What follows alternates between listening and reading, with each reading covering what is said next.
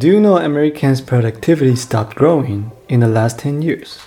Despite all the big data hype and technological advance, only 1 out of 10 companies in this country actually using AI or machine learning to make money. And unsurprisingly, most who benefit from such technology are superstar firms, and the gap is widening. As an individual or a small-medium business owner, what can we do to catch up and survive? This is JT on Data Cadabra.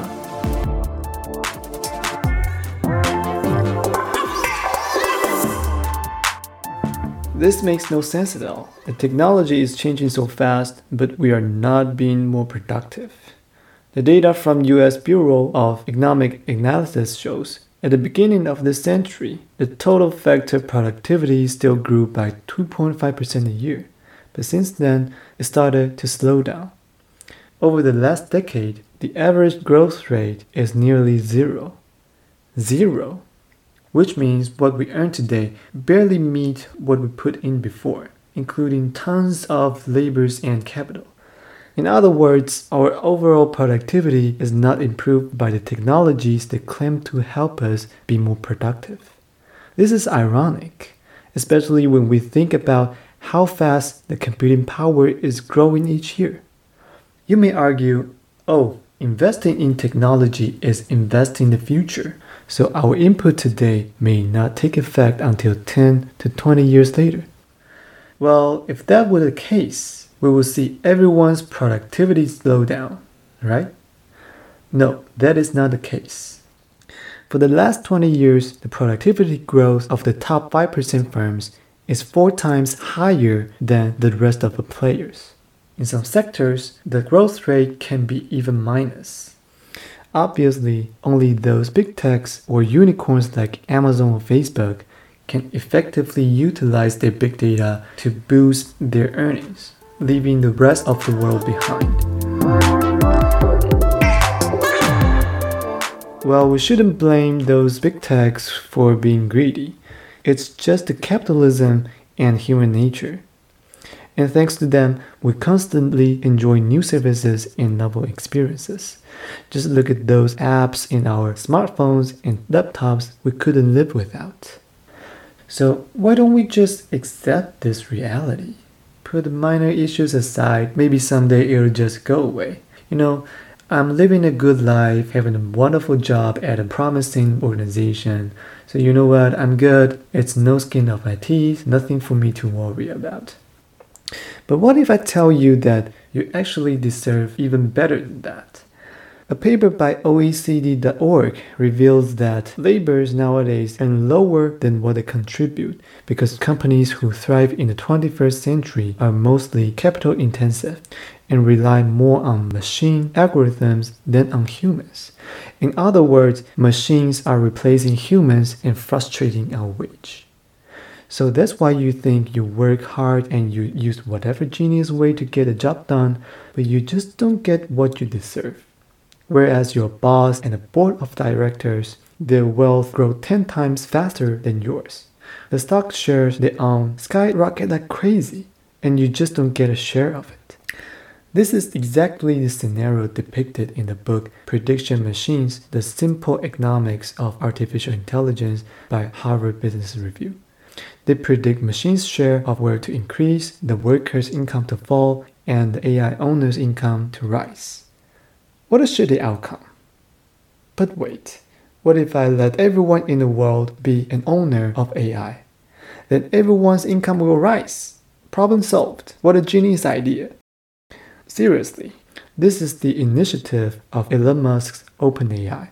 In a nutshell, the nonprofit organization is creating an AI that doesn't belong to any single or few individuals or organizations, and everyone can have access to it for free and build up your own applications. Just in June 2020, they released an API for GPT-3, which is so far the most powerful natural language processing model. A lot of related applications are starting to build upon it, which we'll talk about it in our later episodes. But problem persists. You have an airplane doesn't mean you know how to fly. The OpenAI does not come to your door and say hi. So still a lot of people don't even know it's there, not to mention knowing how to use it. An IMF report also points out education inequality is a major cause that the advanced technology is not spreading out to the general public. Of course, policies should be made to improve our public education to ease the inequality and its negative impact. But this is not the focus of this podcast. I believe as an individual, the best way we can do to save the world is to save ourselves by learning persistently. But what do I need to learn exactly?